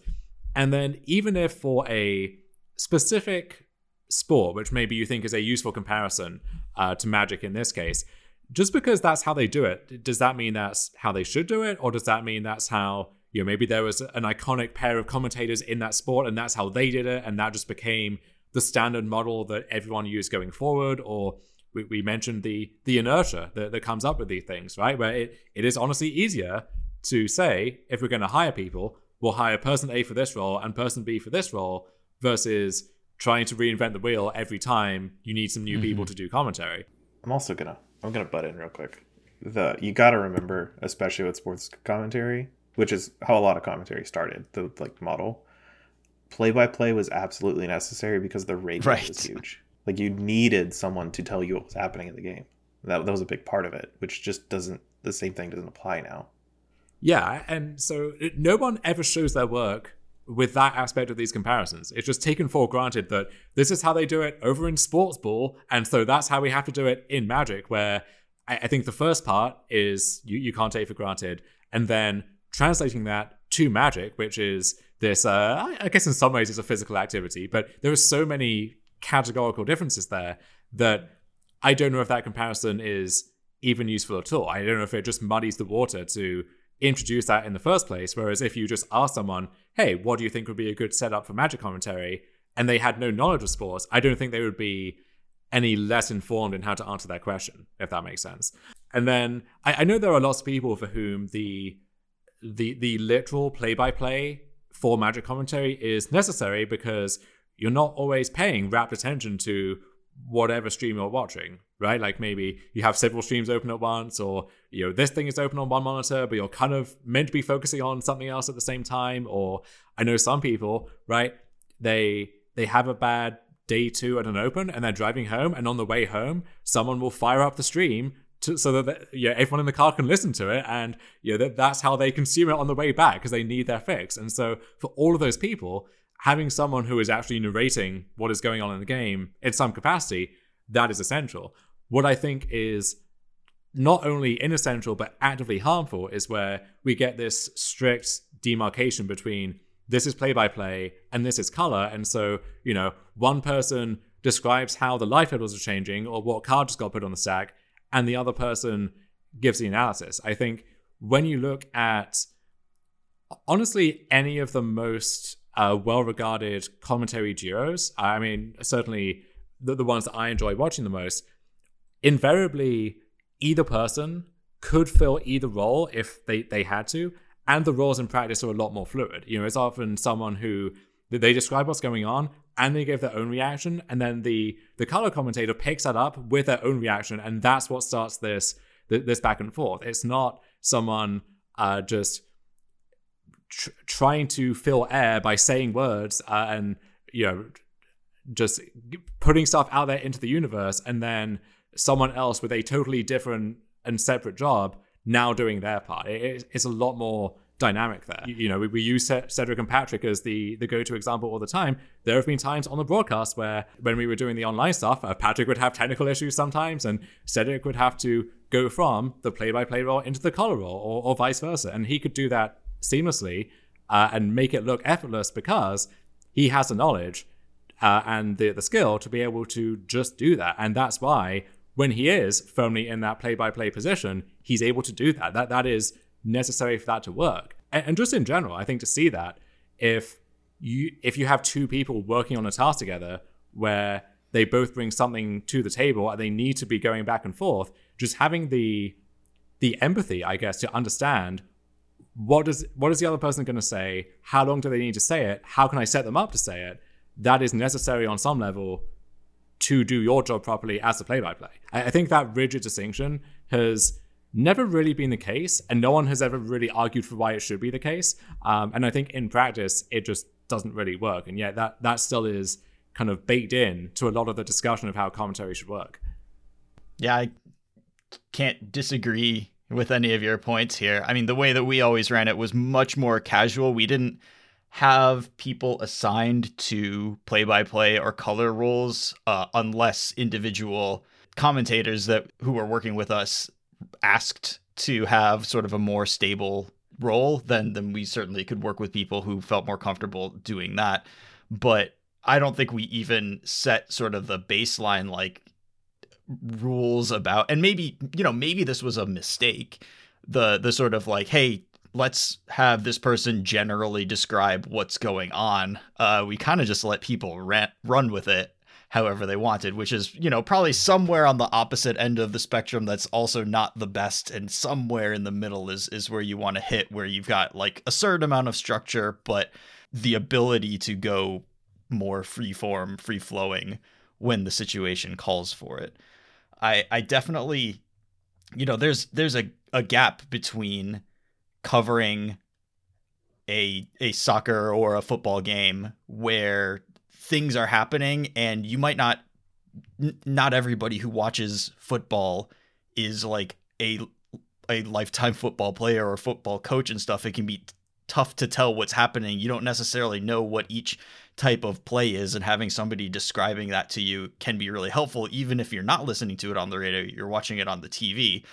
In Magic, though, the cards are on the stack, they're on the battlefield, they're in the graveyard. You can take a look at it. And so I never felt bad when we digressed into like a long conversation about the strategic importance of whatever play is being made, whatever thought process is happening. You do kind of need to bring it back down to earth. Eventually you say, oh, it looks like he's casting Palace Jailer now or whatever, just to like check back in on the game after talking about how busted the Monarch is. But I do think in some ways this is one of the ways that coverage has its like, oh, Magic coverage is in the Stone Age problem, is kind of this too much DNA from like sports broadcast journalism. The way I view the dichotomy, play-by-play and color, I think they are... I like to think of them as training wheels. It's not to say that they're bad. Like, that's how everyone learns to ride a bike. But it is actually really useful in some cases to be like, all right, you're primarily responsible for analysis. Feel free to jump in and play, whatever. But if you don't want to, that's fine. The other person will pick up their your whatever you're holding out your Slack and so forth. But I know when we were doing coverage, like when we did it with the Lotus Box tournaments, it was me or you or me or Collins or whatever, we wouldn't have to find rules. We would just talk about the games, and it was very free flowing, and I think we did a good job.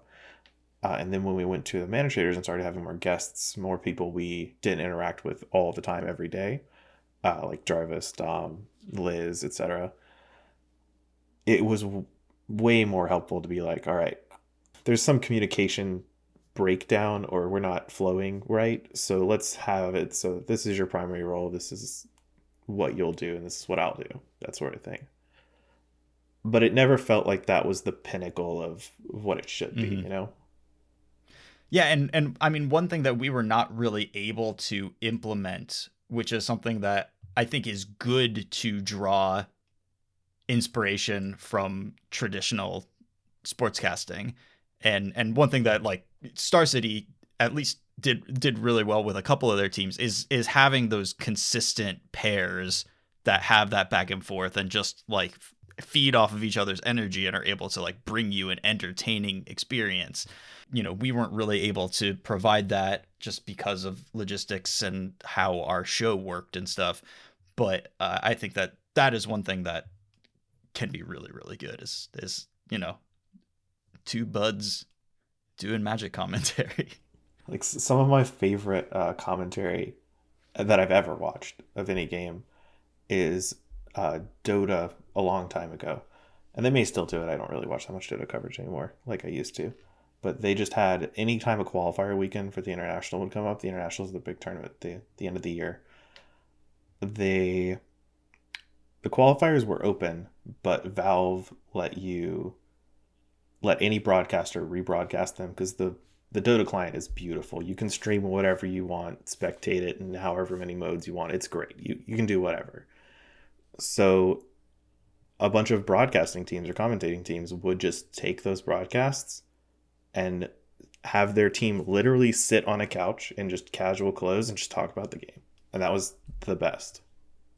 Yeah, really cool. Yeah, like it's easy to pine for the days of opens every weekend with Cedric and Patrick or whoever your favorite duo was. And I think we know that experience is not coming back.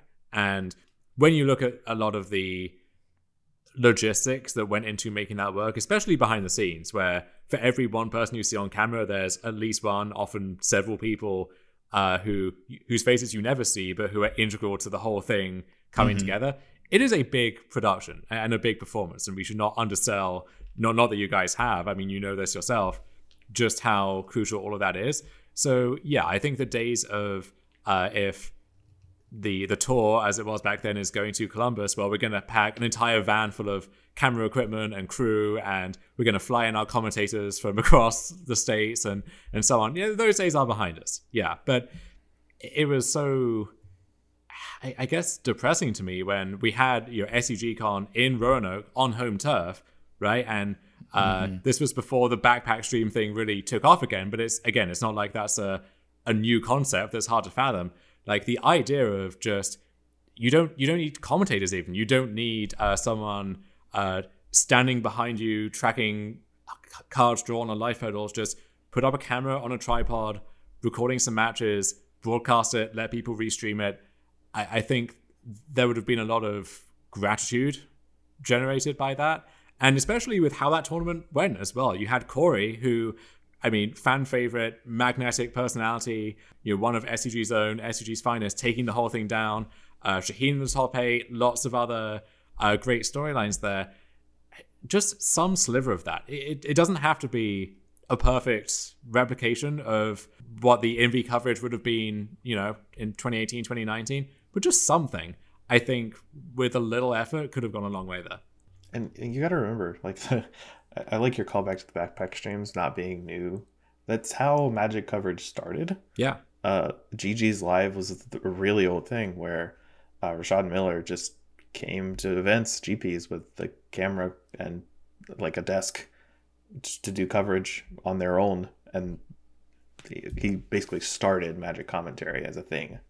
Right. And in those early days, it would be just two people who had finished their rounds coming into or coming behind the table. It's not even a booth per se, just in front of the camera, shooting the shit and talking about what was going on screen. And sometimes it lacked a certain professional finish or whatever, but there was this authenticity to it, I guess, which was endearing, even though it didn't have the production quality. It didn't have a lot of the bells and whistles that we take for granted these days. And then, after a while, this was when Cedric came in and really offered this template for like how to do this in a more regimented way, where you could know who you were going to see on camera, what you could expect, and really took all of that to the next level.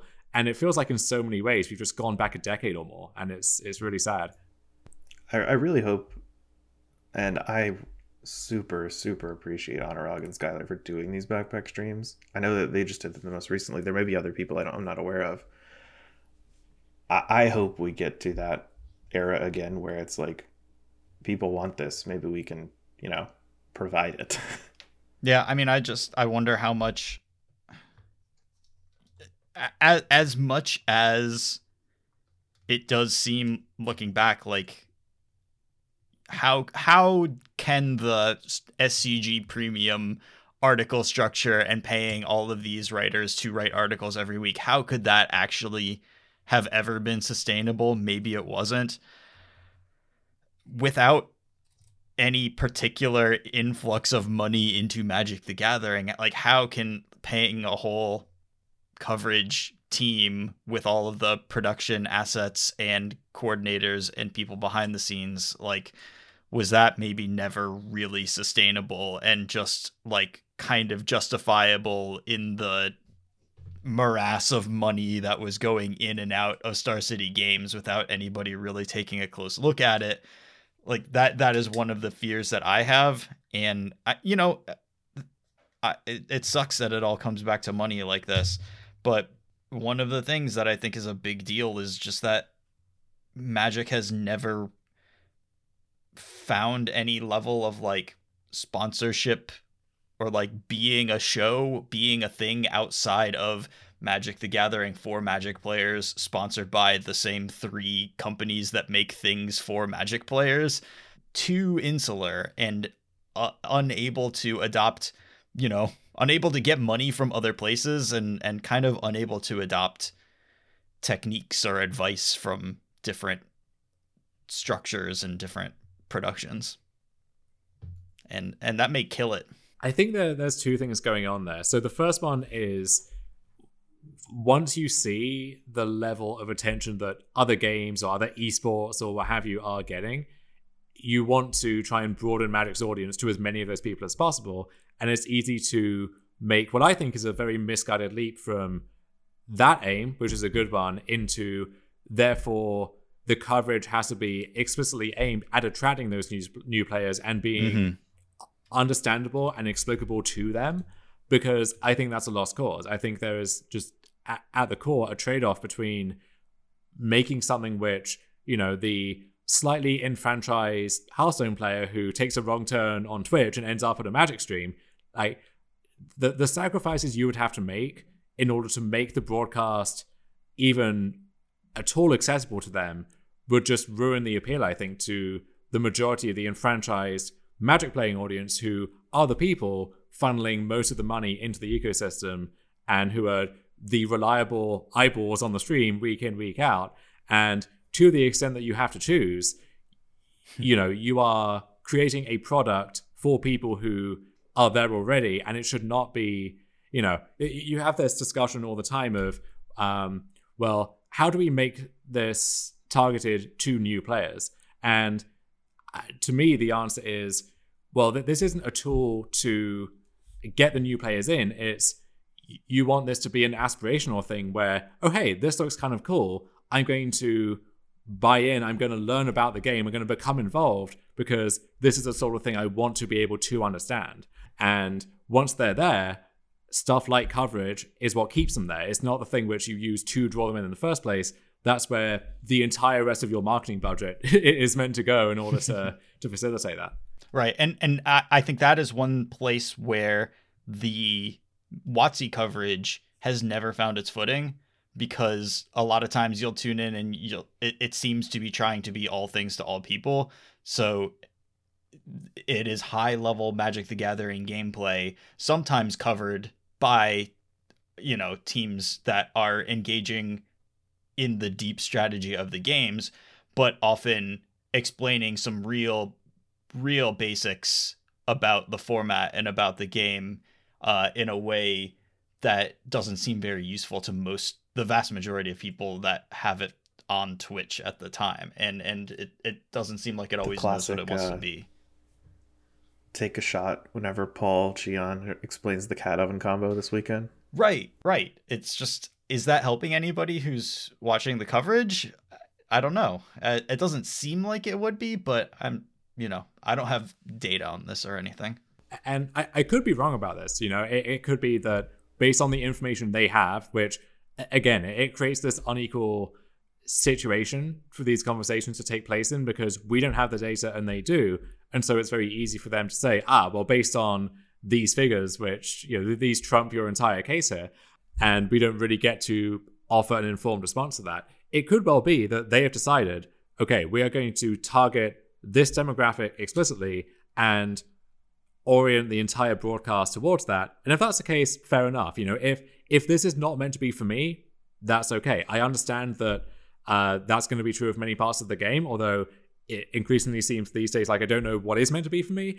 But if that's the case, if we are targeting this group in particular, then if in the next breath, whatever the host or the commentator is saying on screen seems to run totally contrary to that, then I'm just left confused rather than, enlightened here. And that is like the big picture issue I have with a lot of, certainly the official coverage. If you're good at your one thing, great, but I don't know what that thing is even meant to be. And instead it's being like a very weak jack of all trades, it seems like at times. Mm-hmm. Yeah. It'd be very easy to let the three of us descend into like criticisms of WotC coverage, comedy hour. We know what we like to see, and often it is not the official coverage that is presented. And so I will find myself watching restreams or just have it muted a lot of the time, which is an unfortunate, if that's the pinnacle of our coverage, that is a pretty unfortunate place for it to be. But, there's a lot of pretty unfortunate places that that competitive Magic the Gathering is right now. So maybe that's just par for the course. But anyway, we can end this on some bright sides. Anything? any? Do you want to talk about the tournament you're participating in?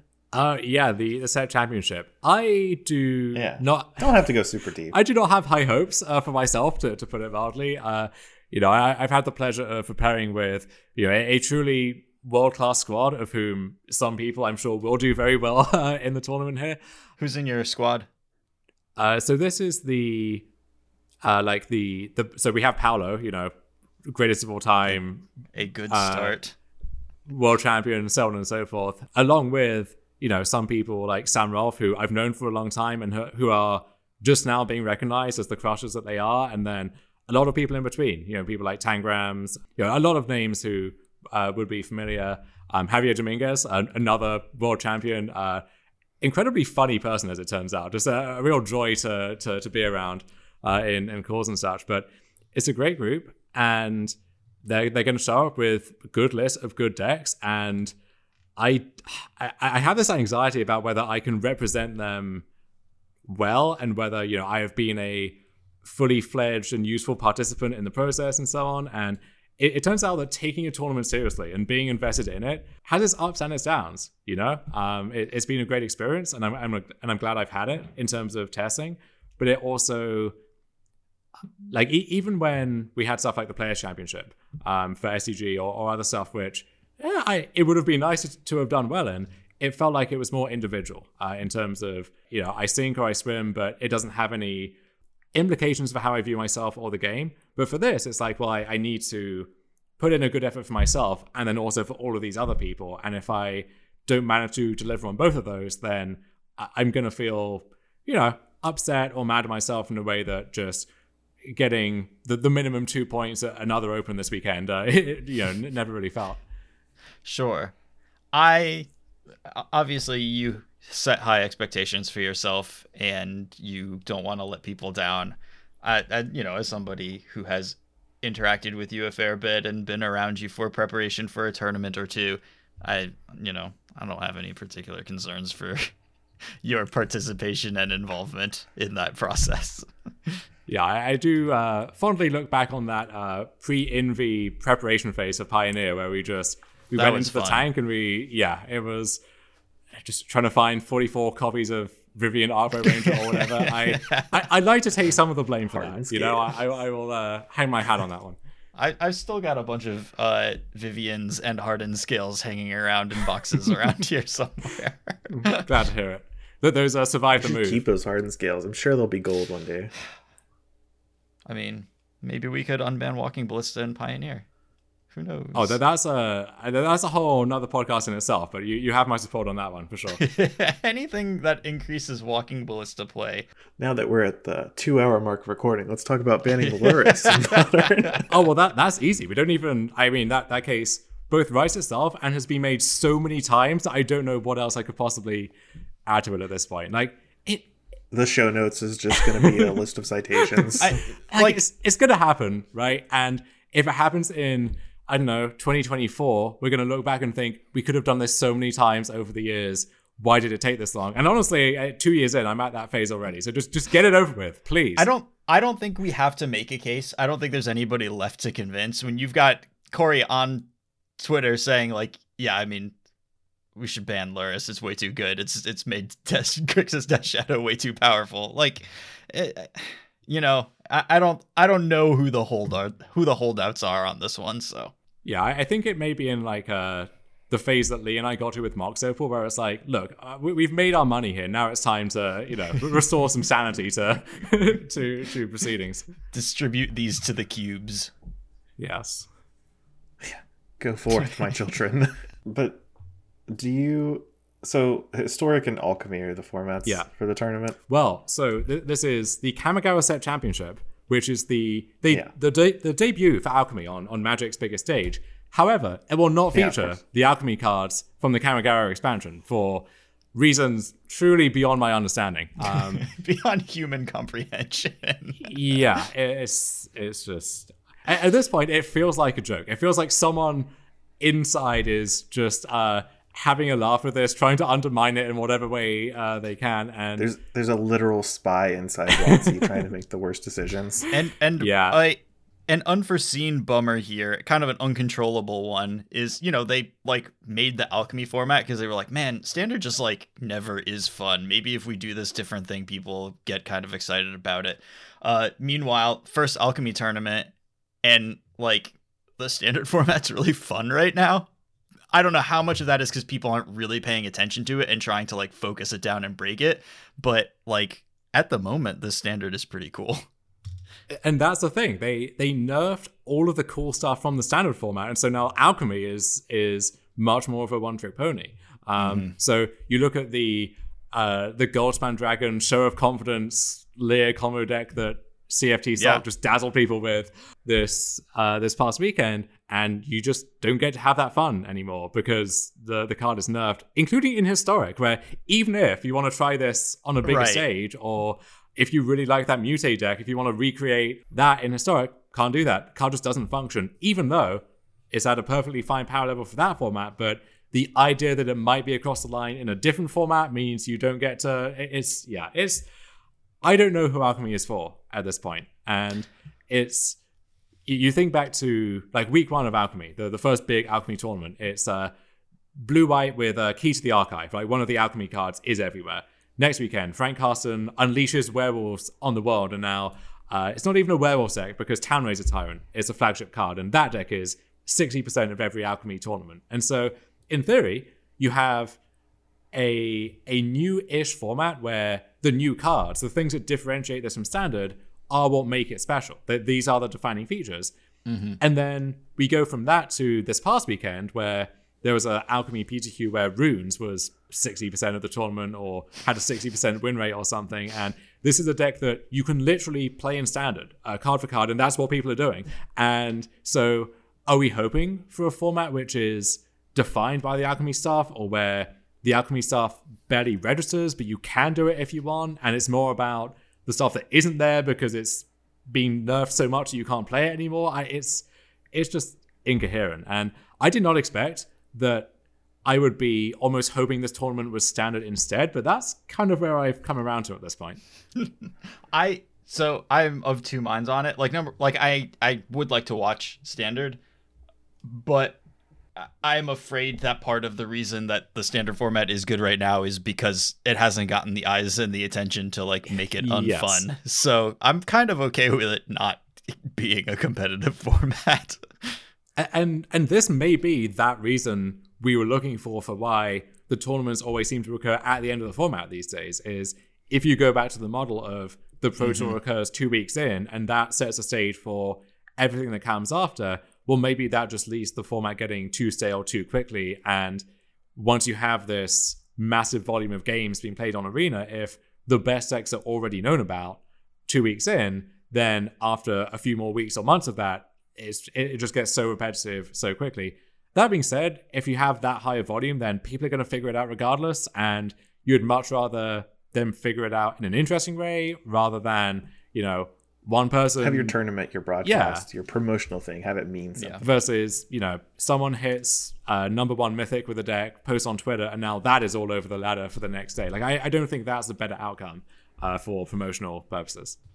Well, the only reason that it is for the small subset of players who are the experienced deck builders, because the number one ladder deck that then 60% of the ladder is playing is generally much easier to figure out a way to crush than the tuned Pro Tour deck that put 4 copies into the top 8 and the format's kind of busted.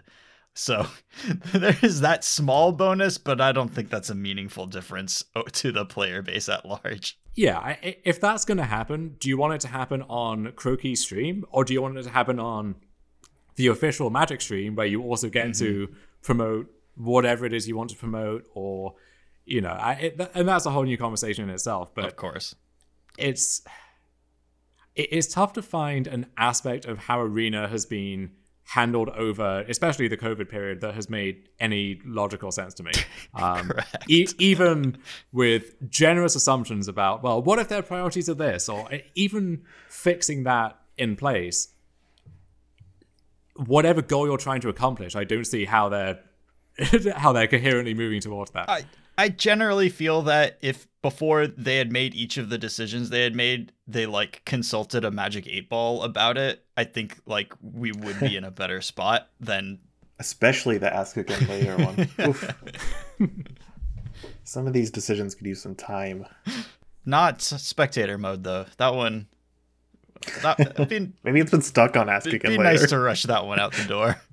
I mean, the funniest thing about all of this to me is, as someone who essentially only ever plays Constructed and who typically tunes out during the draft rounds of the Pro Tours, the impression I get, the consensus I've heard is Limited over the past few years has been a home run, just an absolute triumph of design for the most part, and yet it is totally absent from the entire competitive landscape. And even if you wanted to host some kind of independent draft tournament, how are you logistically meant to do that with the setup of Arena, right?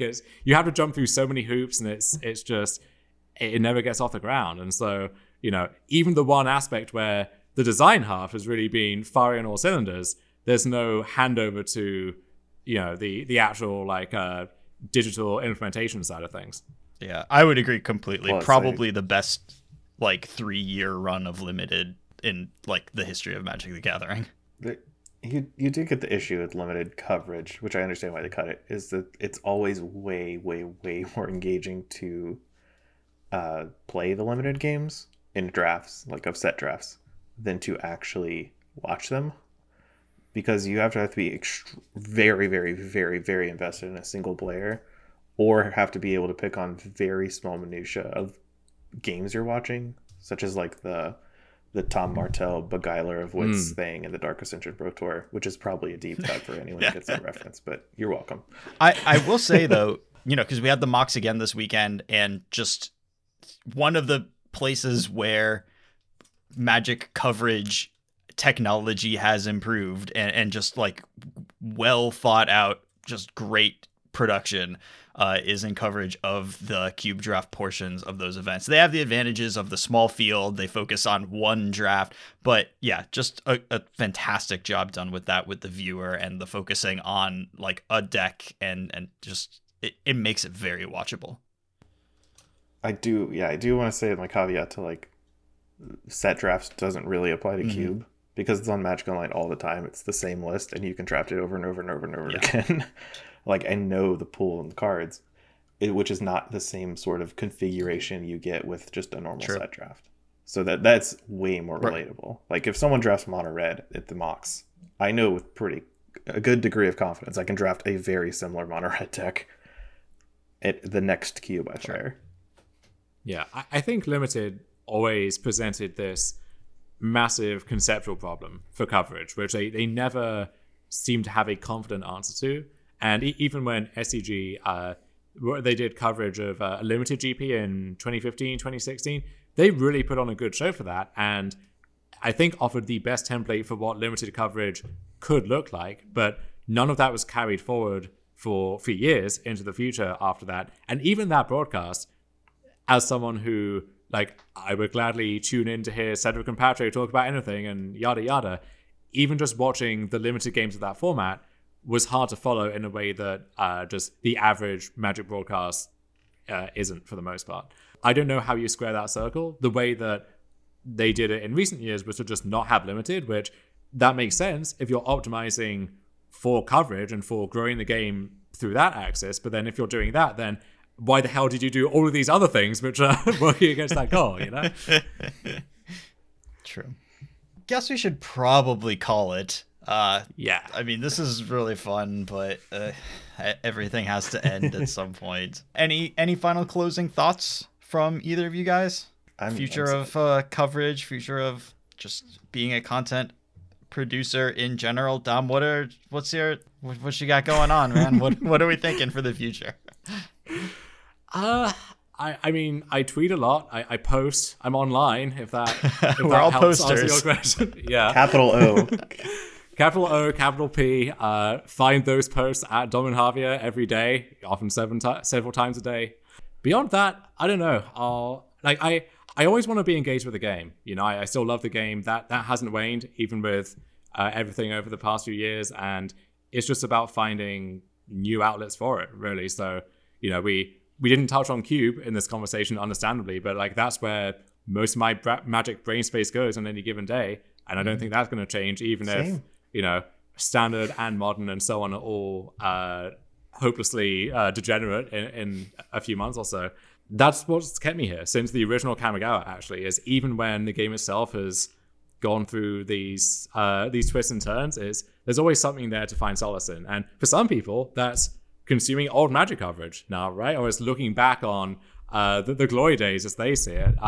And who knows how long that will last for. But there's also so much old Magic coverage. Yeah. That spans years. You could be seeing it for the first time since you started playing Magic. And you could end up in some kind of loop where the moment you get to the present day, by that point, it's been so long since you looked at this tournament from 2012 that no one remembers it. So you just go back and you know, it endlessly... it feeds on itself. That the snake eats its own tail. Yeah, maybe there's enough Magic coverage. We don't need to make any more. We just do it in cycles. The coverage Ouroboros? What is that called? Yes. Ouroboros.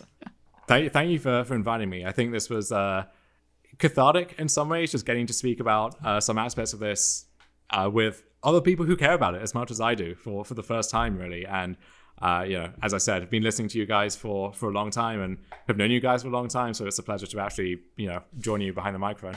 Well, it was a pleasure having you. It was wonderful having you. I have been listening to every episode of of Dominaria's Judgment, and I hope that it comes back in some form. It's, you know, you have your podcast you listen to, and you have your podcast that you look forward to, and y'all's definitely falls into the latter category. So I hope that you are able to figure out and keep making it at some point going forward.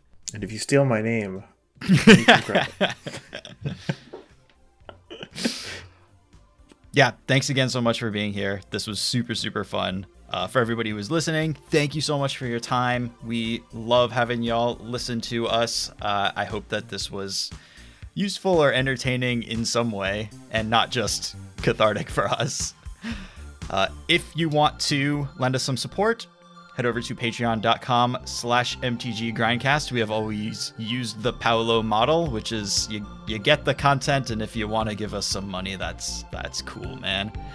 If you want to find us online, I am tweeting from @CCR_grindcast. Lee is also on Twitter. I'm at Lee McLeo. Dom, where on the internet can they find you? What places? What stuff? They can find me on Twitter at Dominhavia, and yeah, that's where I spend most of my time these days. Thanks again, and have a great week.